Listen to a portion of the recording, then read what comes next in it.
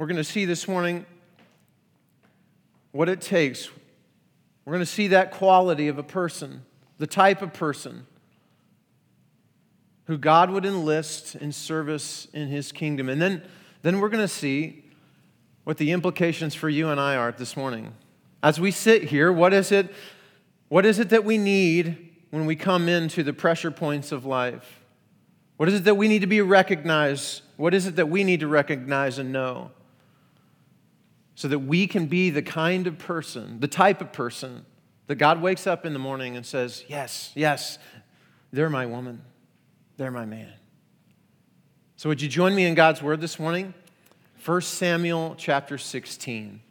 1 Samuel chapter 16. If you don't have a Bible, there should be a Bible in front of you. 1 Samuel chapter 16.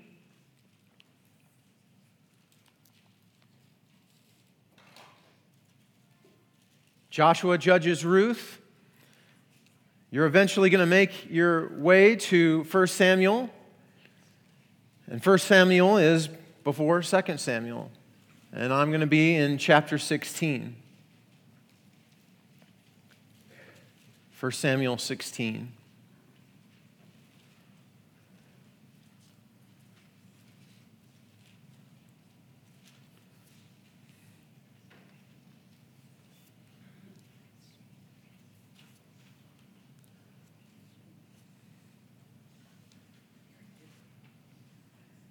What we see is that God doesn't choose like we choose.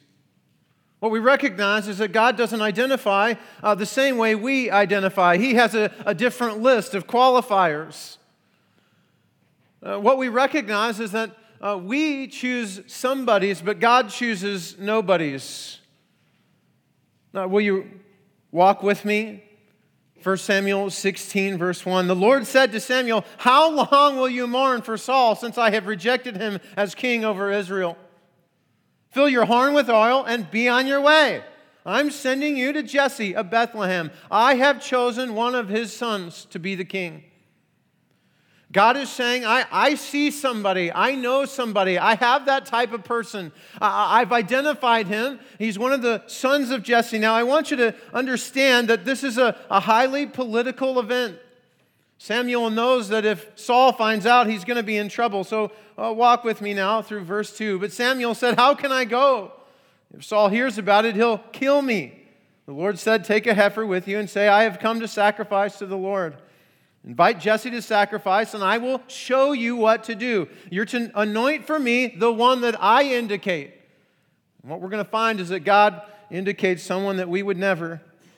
Samuel did what the Lord said, and he arrived in Bethlehem, and the elders of the town trembled when they met him, and they asked, do you come in peace?"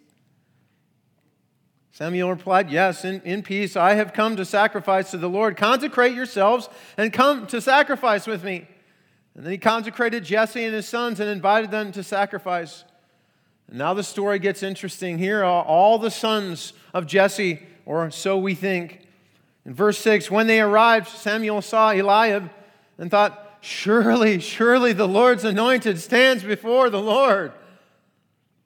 But the Lord said to Samuel, "Don't consider his appearance or his height, for I have rejected him."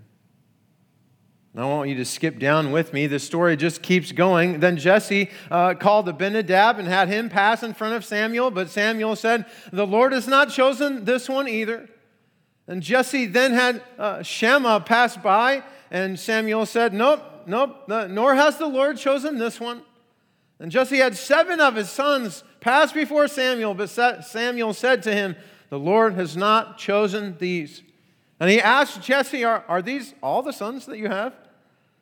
"They're still the youngest," Jesse answered. "He's tending the sheep." And Samuel said, "Send for him. We will not sit down until he arrives." And so he sent for him and had him brought in, and he was glowing with health and had a fine appearance and had handsome features. And the Lord said, "Rise and anoint him. This is the one." Do you get the sense that sometimes God chooses those that we wouldn't? That sometimes we would choose the somebodies, and God chooses, it would seem, the nobodies that nobody notices. It seems to be that here, doesn't it? I mean, Samuel is a prophet. He's been a godly man. If you read about Samuel in the first half of this book, he's got an incredible story. He is a godly man, and yet even Samuel, this godly man, seems to miss what it is that God sees. You see, he is in love with Saul, and he is mourning Saul, and he doesn't want really Saul to go by. And the Lord kind of comes up and gives him a good kick in the pants, and he says, hey, now stop it. Now go on. It's time.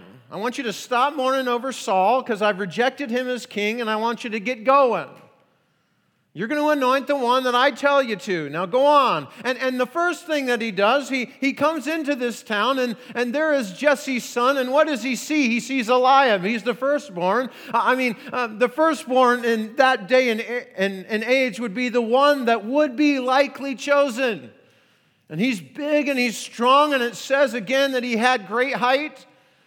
And you can just almost see Samuel go, oh yeah, this is the one. I know it. I'm ready. I mean, can you see it? I mean, he's got the oil right there in his horn, and he's ready to just anoint Eliab. And I don't know how he heard, but there's a little audible voice in his ear going, Samuel, it's not the one.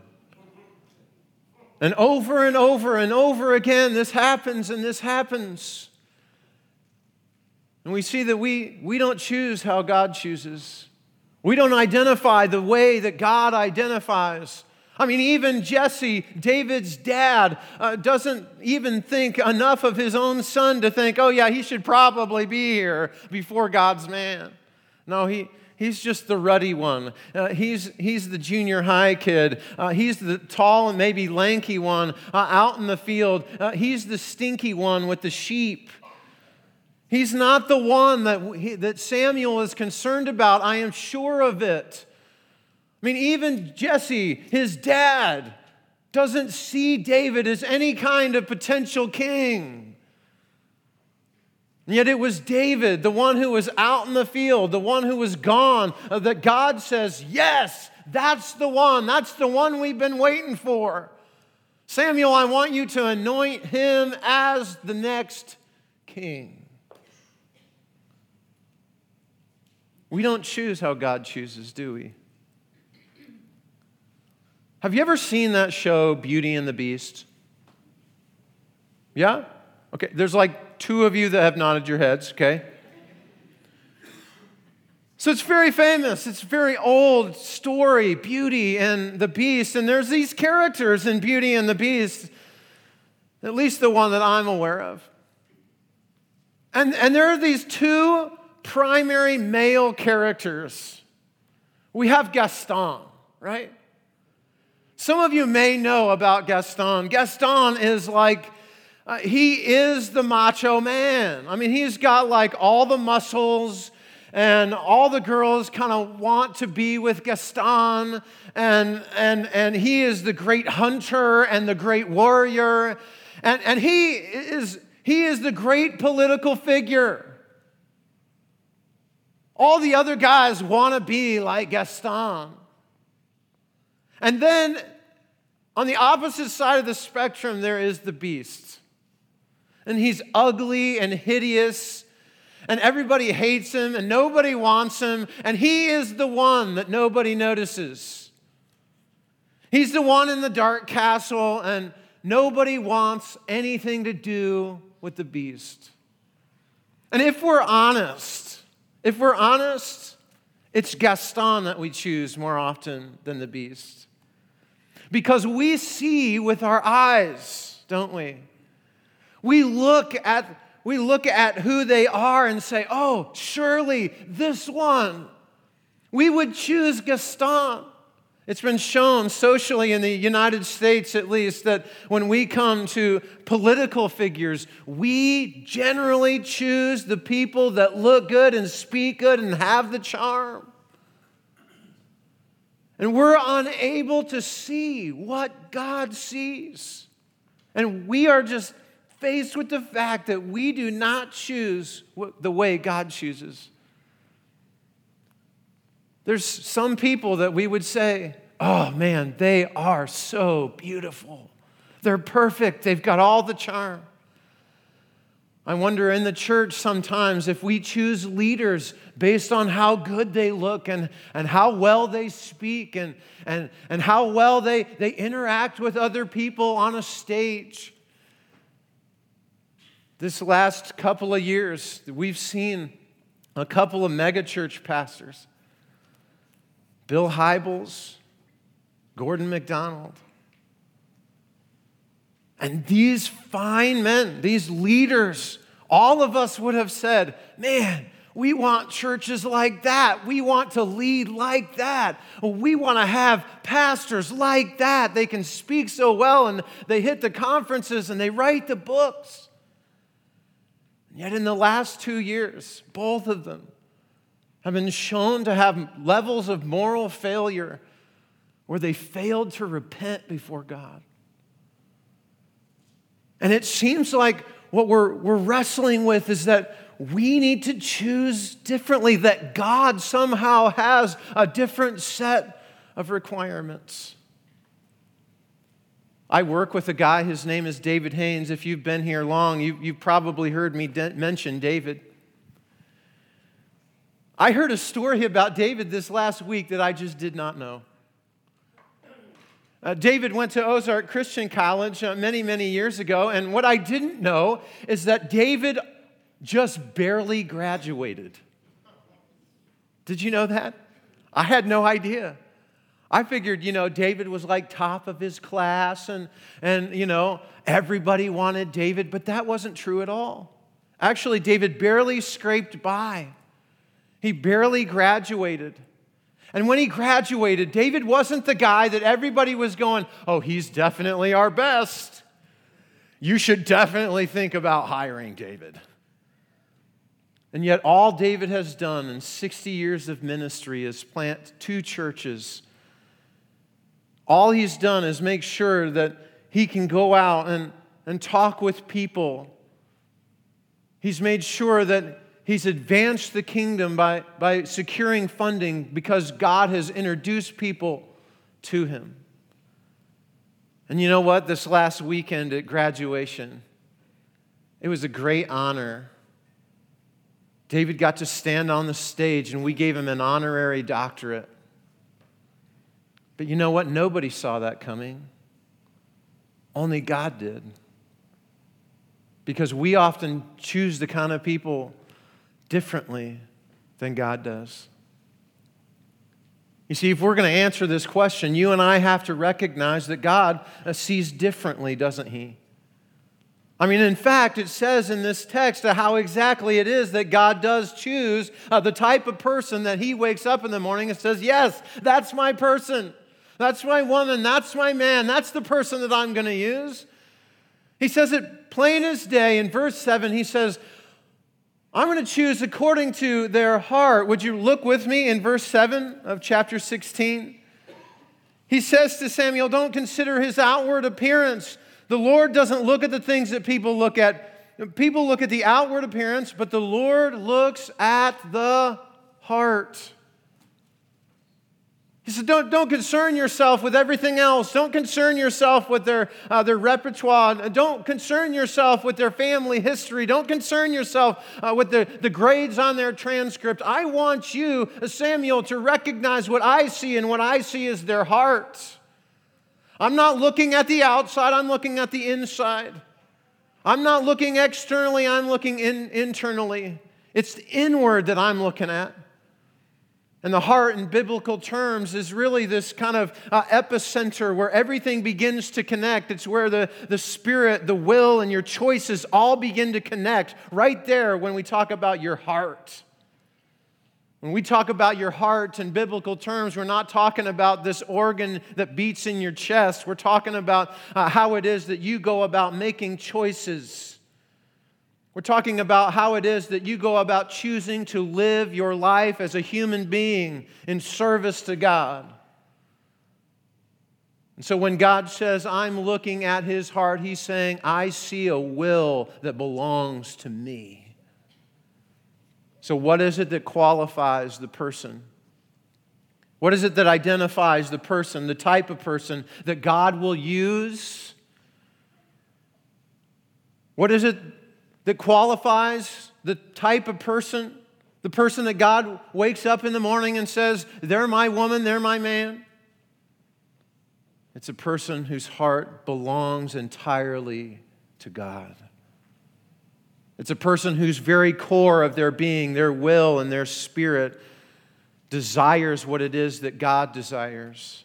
And so if you came in this morning and you were thinking, hey, I have this desire, I have a desire, I want to serve, and I want my heart to belong to God's, then what you need to know in order to be the type of person that looks at you and says, I want you on my team, then you need to know that you need to live in harmony with God. If God says go, then you need to go. If God says jump, you need to say how high. If he says stop, then you need to stop. We had another graduate a couple years ago. His name was Josiah Martin. And you should know Josiah. When he graduated from college, he had long hair and he loved to play electric guitar. And he loved heavy metal music, and he wanted to go and bring heavy metal music into church so that other people who don't know Jesus could come to know who Jesus is through heavy metal music. That was his mission when he left. Well, he didn't find a church that way. And so he said, you know what? I desire to serve God. I went here, I did my thing, and I want to serve God. I don't know where God's going to take me, but that's what I want to do. So he signed up for a 3-month-long mission trip last summer. And he said, God, whatever it is, I want to be in your service. And so he launched off in an entirely different way. It had nothing to do with heavy metal music. Had nothing to do with playing his guitar. He was just going to go to Eastern Europe and he was going to find himself there and try and have conversations with people who were far from God. And his heart led him to where he is today. You see, today he came back, maybe for a month. He raised all of his support so that he could go back to Eastern Europe full time and edit videos that people in Eastern Europe, millions of them, can see videos about Jesus. And he didn't do that because he said, no, God, I'm here to play heavy metal music. I'm here because I really play guitar well. He did it because he has a heart and a disposition to say, I want to be in harmony with God, and whatever it is that you want me to do, I will go. If you want me to go to Eastern Europe and edit videos, then that's exactly what I'm going to do, because I desire to have a heart that belongs to you. This morning, as you sit here, what is it that God is asking of you? Maybe it is that you sit here this morning and you have a family member that you need to forgive. Maybe it is that God, you have this sense that God is asking you to forgive someone else. And you're thinking, there ain't no way. I can't forgive that person. They've hurt me. And yet you have this gnawing sense that God is saying, I want you to forgive that person in your life. And if you desire a heart that belongs to God, and you want to be the type of person that God uses in service for His kingdom, and if God is asking you to go and forgive, then you better forgive. And perhaps it is that you need to reconcile with someone, maybe in your family or maybe at work. And you again have this sense that God is asking you to take the first steps of what could be a reconciled relationship. Maybe you and your spouse aren't doing well and you need to take those first steps and reconcile. And you don't want to because you want to hang on to the anger and the bitterness because it's easier. And yet you know what God is asking you to do, and I'm wondering what's in your heart. Is it in harmony with God that you can be the type of person that He would use in service of His kingdom. And maybe it is that He's asking you to stop something and you recognize something and you've opened up His Word and He has begun to teach you and to show you some things about yourself. And you recognize that maybe you're harsh with your children or with your wife, or maybe it is that He's saying that there's an addiction that you have that you need to take care of. And He is saying, stop. And if you long to be the type of person that God says, you're my man, you're my woman, then you stop. You see, there are no locked doors when it comes to God. The person who desires to serve, to be that type of person that God would choose in service for His kingdom, is a person who opens up all doors and locks none. Perhaps it is that God is asking you this morning to give in a way that you've not given. Maybe it's your time, maybe it's your talent, maybe it's your treasure. And you've withheld something from God that really does belong to Him, and He's asking for you to steward your time, your talent, and your treasure in a way that you haven't before, and you know what you need to do, but you haven't done it. And if your heart belongs to God, and it's His, and He can see it, then you say, I'll go. I'll stop.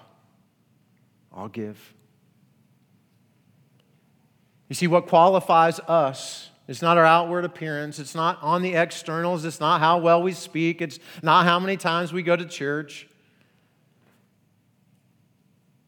It's inward. It's our heart. Does our heart belong to God? And are we willing to do whatever it takes because we sense that He's the one asking? That's what it means when God says, I have sought out someone who is after my own heart. To be someone who is after God's own heart is the type of person who will go and who will stop and who will give and who will stay because God is the one asking. So for you and I, what are the implications of all this? If you've come in this morning and said, I desire to be that kind of person, whose heart totally belongs to God, what are the implications? What are the things that I really need to walk away with? Well, I think one of the things you need to walk away with this morning is to recognize that we can't be judging other people based on what we see of them on the outside. We can't be too quick to say, no, they're not really a part of God's service. No, they're not really all that important. We have to be very careful to recognize that throughout Scripture, God humbles the exalted and exalts the humble.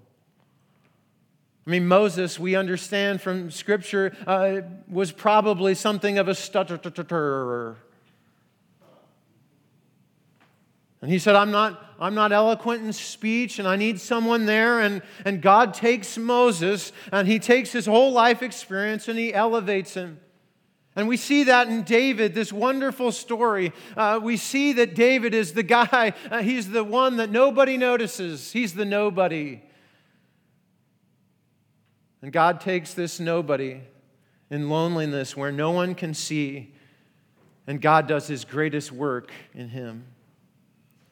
And this is what God does throughout Scripture. And perhaps it is that you need to know right now that as you sit here this morning, perhaps you identify as the nobody.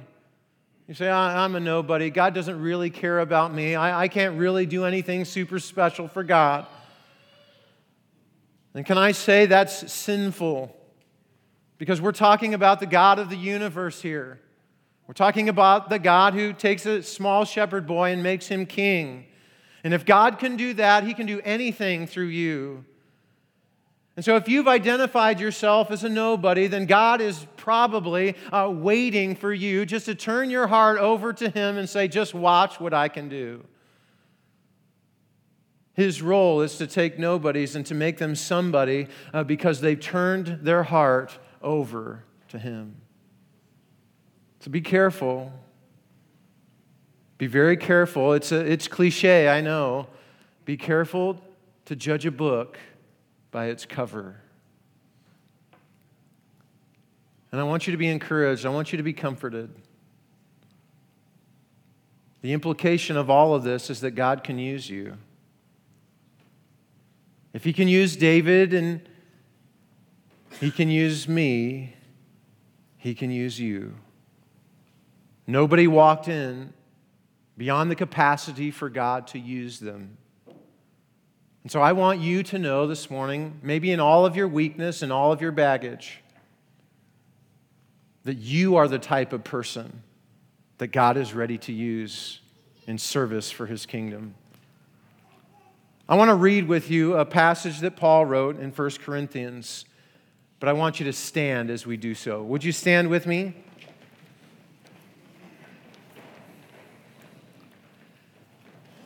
Notice what Paul says. 1 Corinthians chapter 1, verse 26, he says, "Brothers and sisters, think of what you were when you were called. Not many of you were wise by human standards. Not many were influential. Not many were noble of birth. But God chose the foolish things of the world to shame the wise. God chose the weak things of the world to shame the strong. God chose the lowly things of the world and the despised things and the things that are not to nullify the things that are, so that no one may boast before Him.